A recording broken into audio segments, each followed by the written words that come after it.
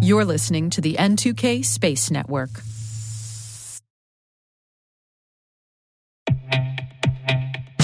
And now a word from our sponsor, SpyCloud, the leader in operationalizing cybercrime analytics. Traditional threat intelligence is a thing of the past. Cyber criminals are stealing vast amounts of credentials, session cookies, and financial data every day, and it's hard to keep up. SpyCloud is the trusted partner businesses turn to fully understand their darknet exposure risk and neutralize threats before it's too late. SpyCloud alerts your organization as soon as an employee or customer's data appears on the darknet, so you can act faster than bad actors to prevent cyber attacks like ransomware, session hijacking, account takeover, and online fraud. With insights from the industry's largest repository of recaptured data, protect the digital identities and systems most important to your business. Get your free corporate darknet exposure report at spycloud.com/cyberwire and see what information criminals have in their hands today. That's spycloud.com/cyberwire.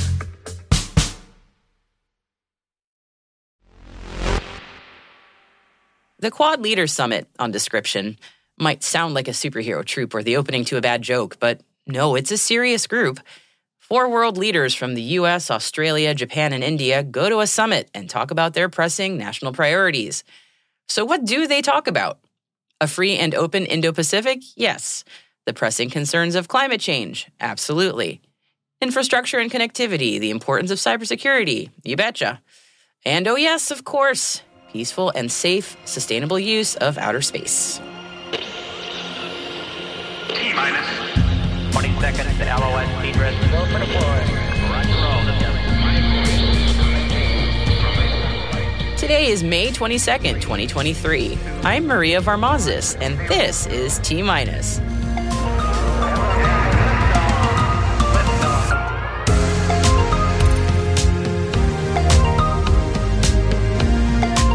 Quad Leaders Summit gives space a shout-out. The FCC approves a possible Viasat-Inmarsat deal. Special coverage from the GeoInt Summit happening this week. And our interview today is with Melissa Quinn, head of Spaceport Cornwall, on what's next for the UK's horizontal spaceport. Stay with us.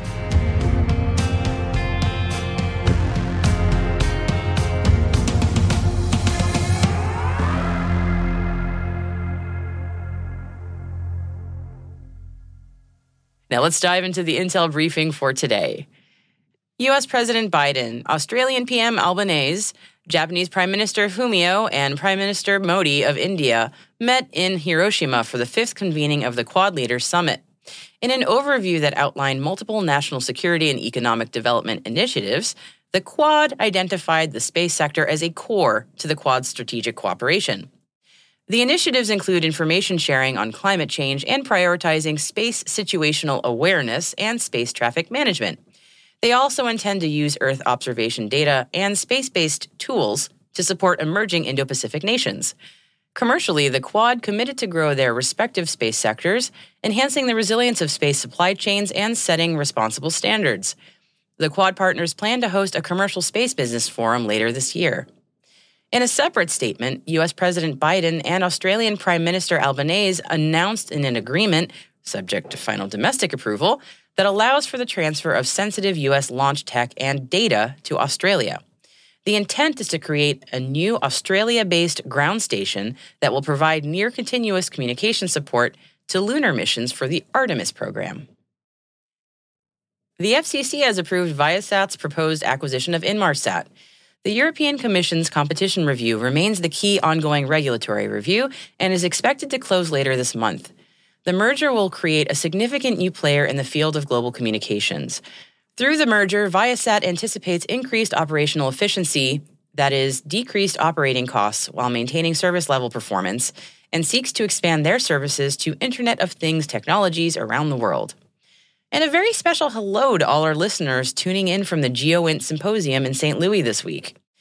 We'll be bringing you the intel and insights from the symposium, along with our friends over at Space News. You can check out their daily newsletter for the written stories. Now, here's your GeoInt coverage for today.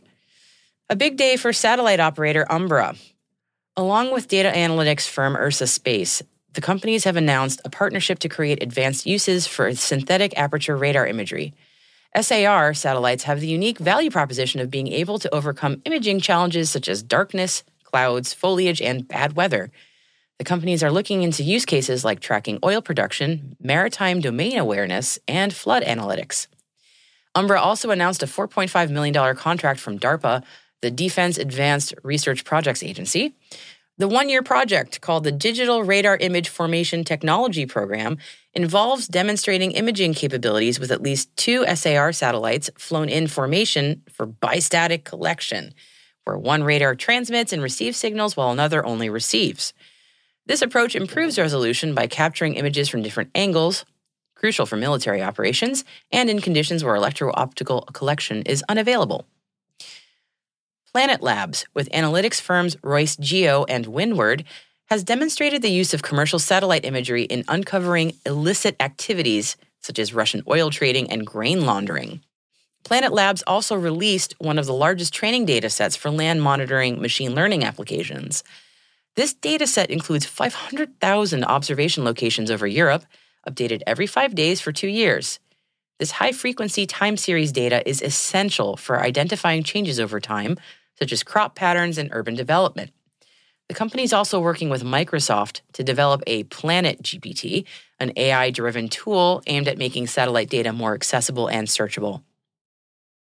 Impact Observatory has launched an early access program for IO Monitor, a tool that combines AI with satellite imagery to classify and monitor land use.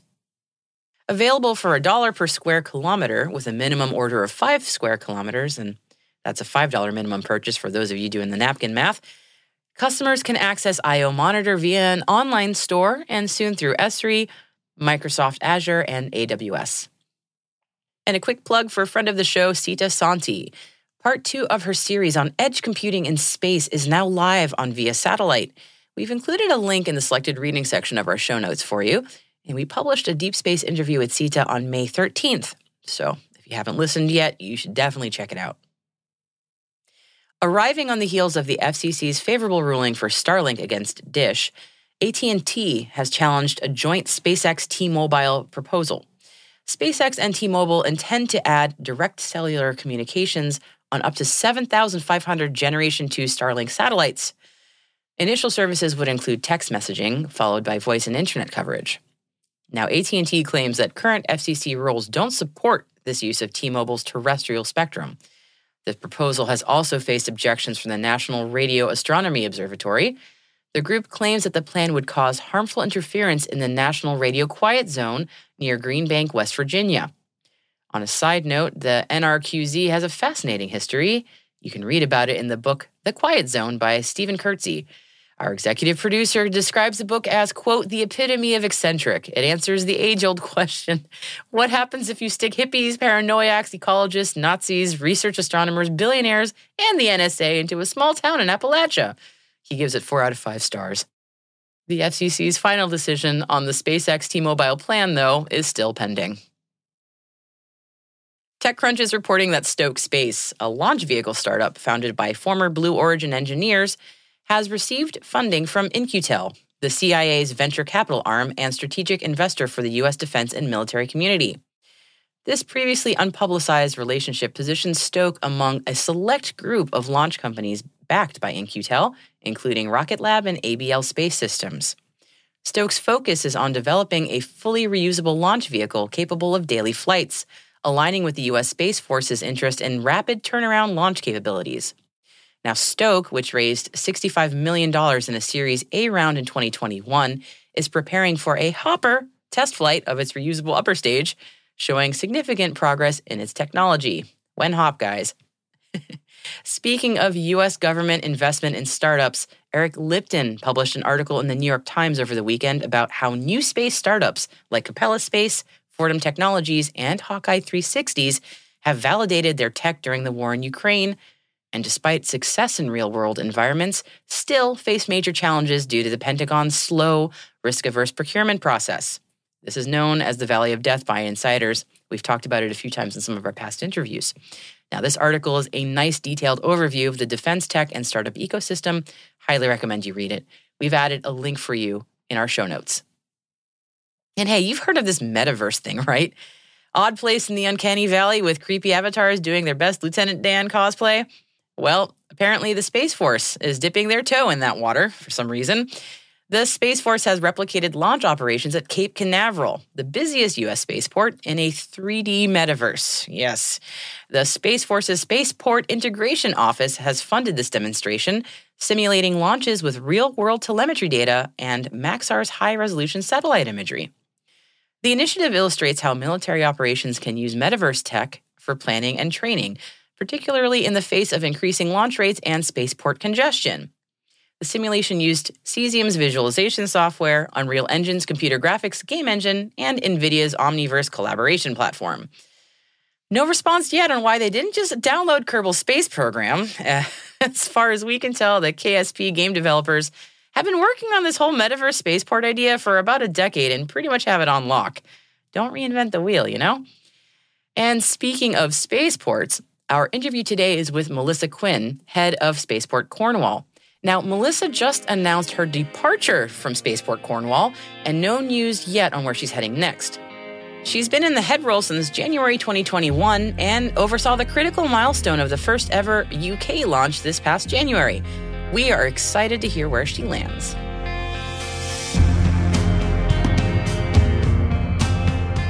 And that's it for our Intel briefing for today. And hey, T-Minus crew, every Monday we produce a written intelligence roundup, and it's called Signals in Space. Now, if you happen to miss any T-Minus episodes, this strategic intelligence product will get you up to speed in the fastest way possible. It's all signal, no noise. You can sign up for Signals in Space in our show notes or at space.n2k.com.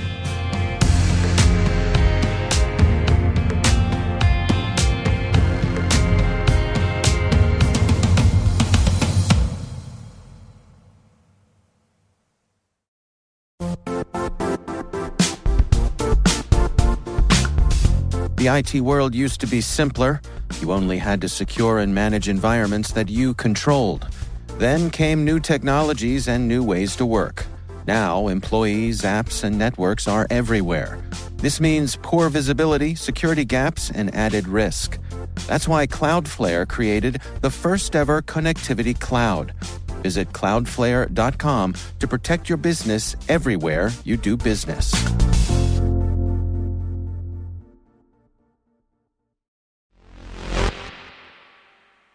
As we mentioned a little earlier, today's chat is with outgoing head of Spaceport Cornwall, Melissa Quinn. A little podcast inside baseball here. We conducted this interview a little while ago, before Melissa's announced departure, so don't get confused by the present tenses used here. She'll be walking us through Spaceport Cornwall's history and its future in the context of global spaceport capacity. And we will touch briefly on Virgin Orbit's bankruptcy and how it is and isn't affecting the UK's only horizontal space launch site. Here's our chat.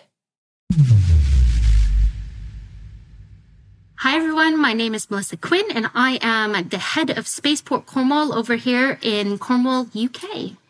I would love to know about Spaceport Cornwall's sort of long-term plans, especially in the context of the news from Virgin Orbit. So I guess maybe we should start with, how does that news affect Spaceport Cornwall? Yeah, I mean, of course, it's been really difficult for us over here in the UK to see everything unfold over in the US with our friends at Virgin Orbit. We've been working with them for a very long time now towards that first launch that we had in January. So it's been difficult, not just from a work perspective, but also personally. You know, these people are really good people, talented, and kind individuals, and we obviously wish them all the best. And we will wait to see what comes out of the Chapter 11 process, which will be kind of concluding over the next couple of weeks. And we do hope that, you know, we see another iteration of it in the future. We've always been very open about the fact that we're a multi-user site and that we were using launch as a catalyst to attract other companies and investment to the spaceports. And that's exactly what we're doing. We took what we learned from the first launch and we're making some tweaks to our launch side of the activities and working with other operators, you know, none of which are as ready as Virgin Orbit is to launch or was to launch. But companies like Sierra Space as a landing site in the future. We have a Canadian company called Space Engine Systems that's just starting with the kind of the engine and rocket testing phase. And we hope to announce a couple of other really exciting kind of more future-focused projects. But in the meantime, we're busy with growing the cluster. So, using all that interest that we've had over the launch over the last, 9 years to get other space businesses on site. And we've just actually opened a brand new building last Thursday, which we have 10 companies moving into over the coming weeks who are all different kinds of space companies. And that's what this has always been about, is kind of a diverse range or ecosystem, I know is the kind of trendy word for it at the minute, of space companies to co-locate alongside our launch. Well, excellent. Thank you for that update. And Spaceport Cornwall is such an interesting spaceport given the horizontal launch infrastructure. As you look ahead and what's next, it sounds like you're building new partnerships. Any other interesting plans that are in the works perhaps for Spaceport Cornwall? Yeah, for us, it's always been the beauty of our site is we're an active civilian airport as well. And so for us, the key piece is that full integration of air and spaceport.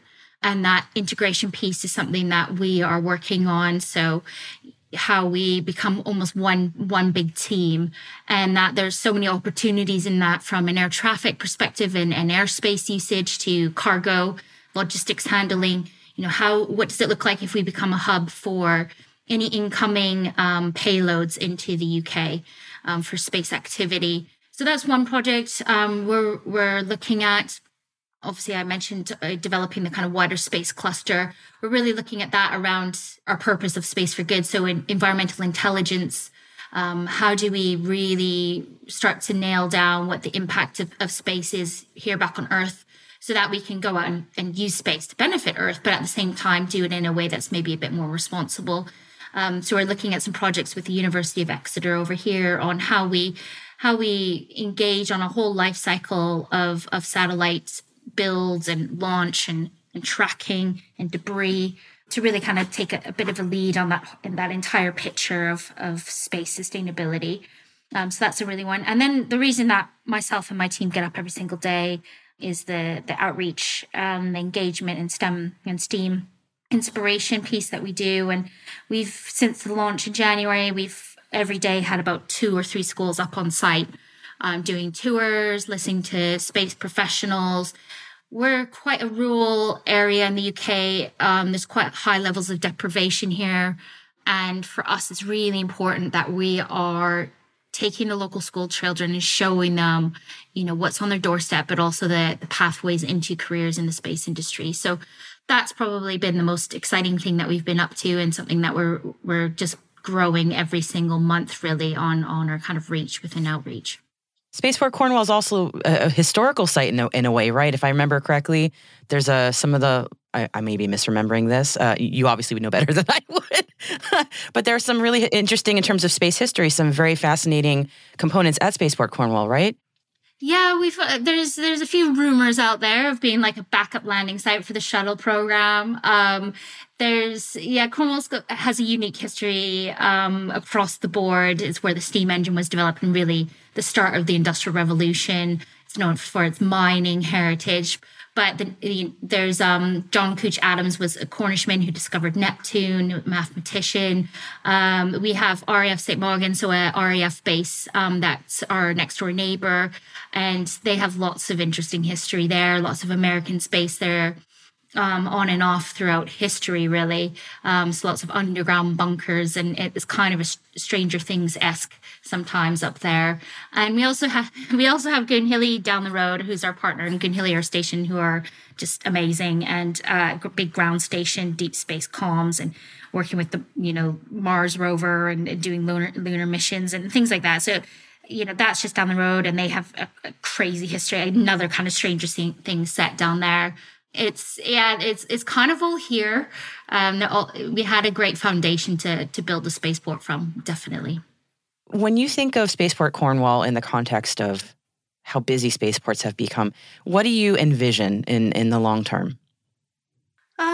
I think for spaceports, it's an interesting time because for a very long time we were told, there's this huge demand. There's all these satellites that need to go up. There's a launch bottleneck. We need to get more of them up there. We need to do it now.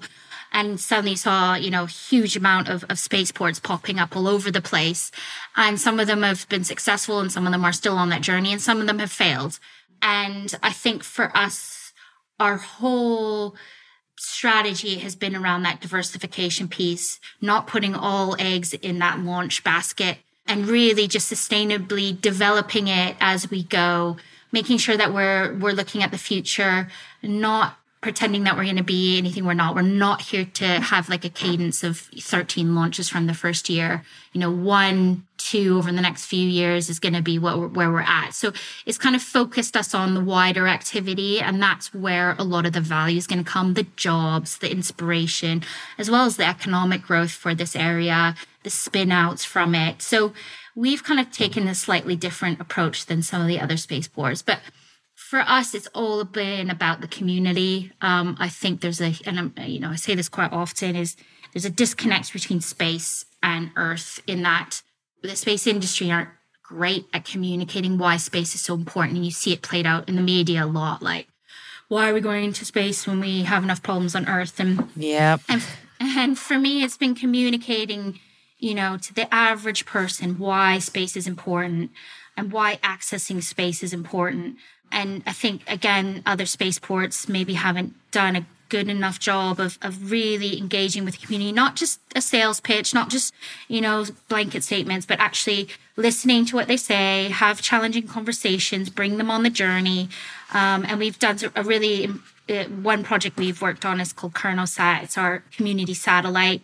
And it's just exactly that. It's to build a satellite in Cornwall, launching from Cornwall, track it from Cornwall, and the use of that satellite for a local problem. And that's all been about, connecting space to a local community and showing that spaceports can be a benefit as long as you're being open and transparent about things like your carbon impact and how you're going to mitigate, offset, or even bring it down altogether. So we've learned a lot. It's not easy. It's a long-term game. And, you have to be in it for the long haul and you have to set up a more diverse kind of portfolio of activity on site.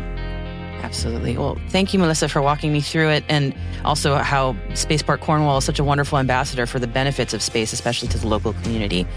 This is fascinating. So thank you so much for explaining everything to me. I appreciate it. Oh, thank you. Thanks for your time.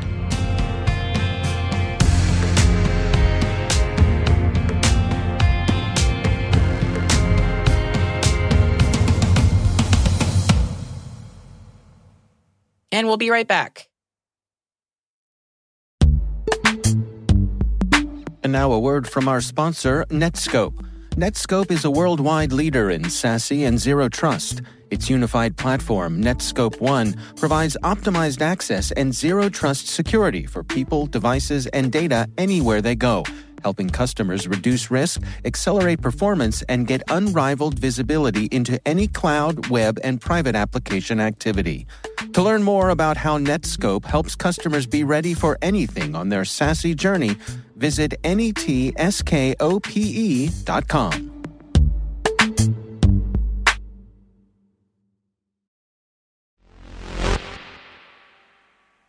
And welcome back. A dog and a sheep have had their days as zero-G indicators, so why not a bear next? Snoopy and Shaun the sheep certainly aren't the only stuffies who've been to space. Lots of toys and plushies make their way up there, actually, like Yoda, dinosaurs, Smokey the Bear, Buzz Lightyear, Olaf from Frozen, Rilakkuma, even a plushie of Earth. Now, this tradition started with the very first human spaceflight. Yuri Gagarin brought a doll with him on the Vostok 1 as a zero-gravity indicator, and that tradition has stuck around. The teddy bear flying aboard the Axiom 2 is from Build-A-Bear, and she's even wearing its own version of the Axiom Extravehicular Mobility Unit, or AxEmu spacesuit, the predominantly black and orange one that was unveiled a few weeks ago, and with a white version being what the Artemis lunar crew will wear. I mean, it'll be human-sized, of course. Now, Axiom 2's mascot name is Gigi, and she's a wee thing at 17 centimeters tall. We have to be mindful of adding weight to the mission, after all. Now, if you want, you can get your own version of this bear for $42 if you are so inclined. and the terrestrial version is a far more huggably sized 40 centimeters tall. Might be something fun for the space-loving kids in your life, or kids at heart, or you. I won't judge.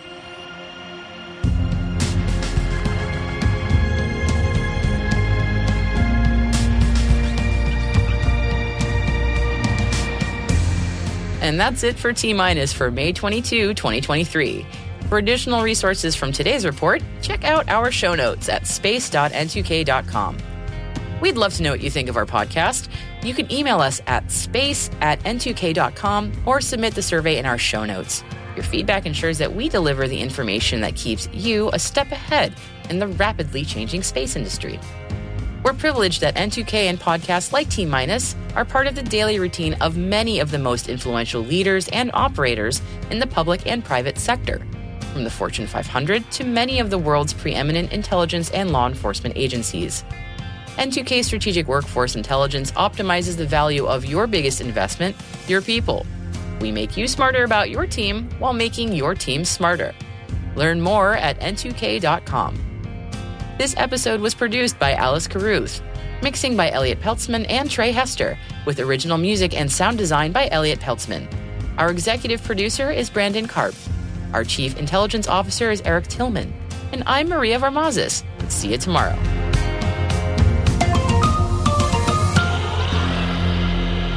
T-Minus.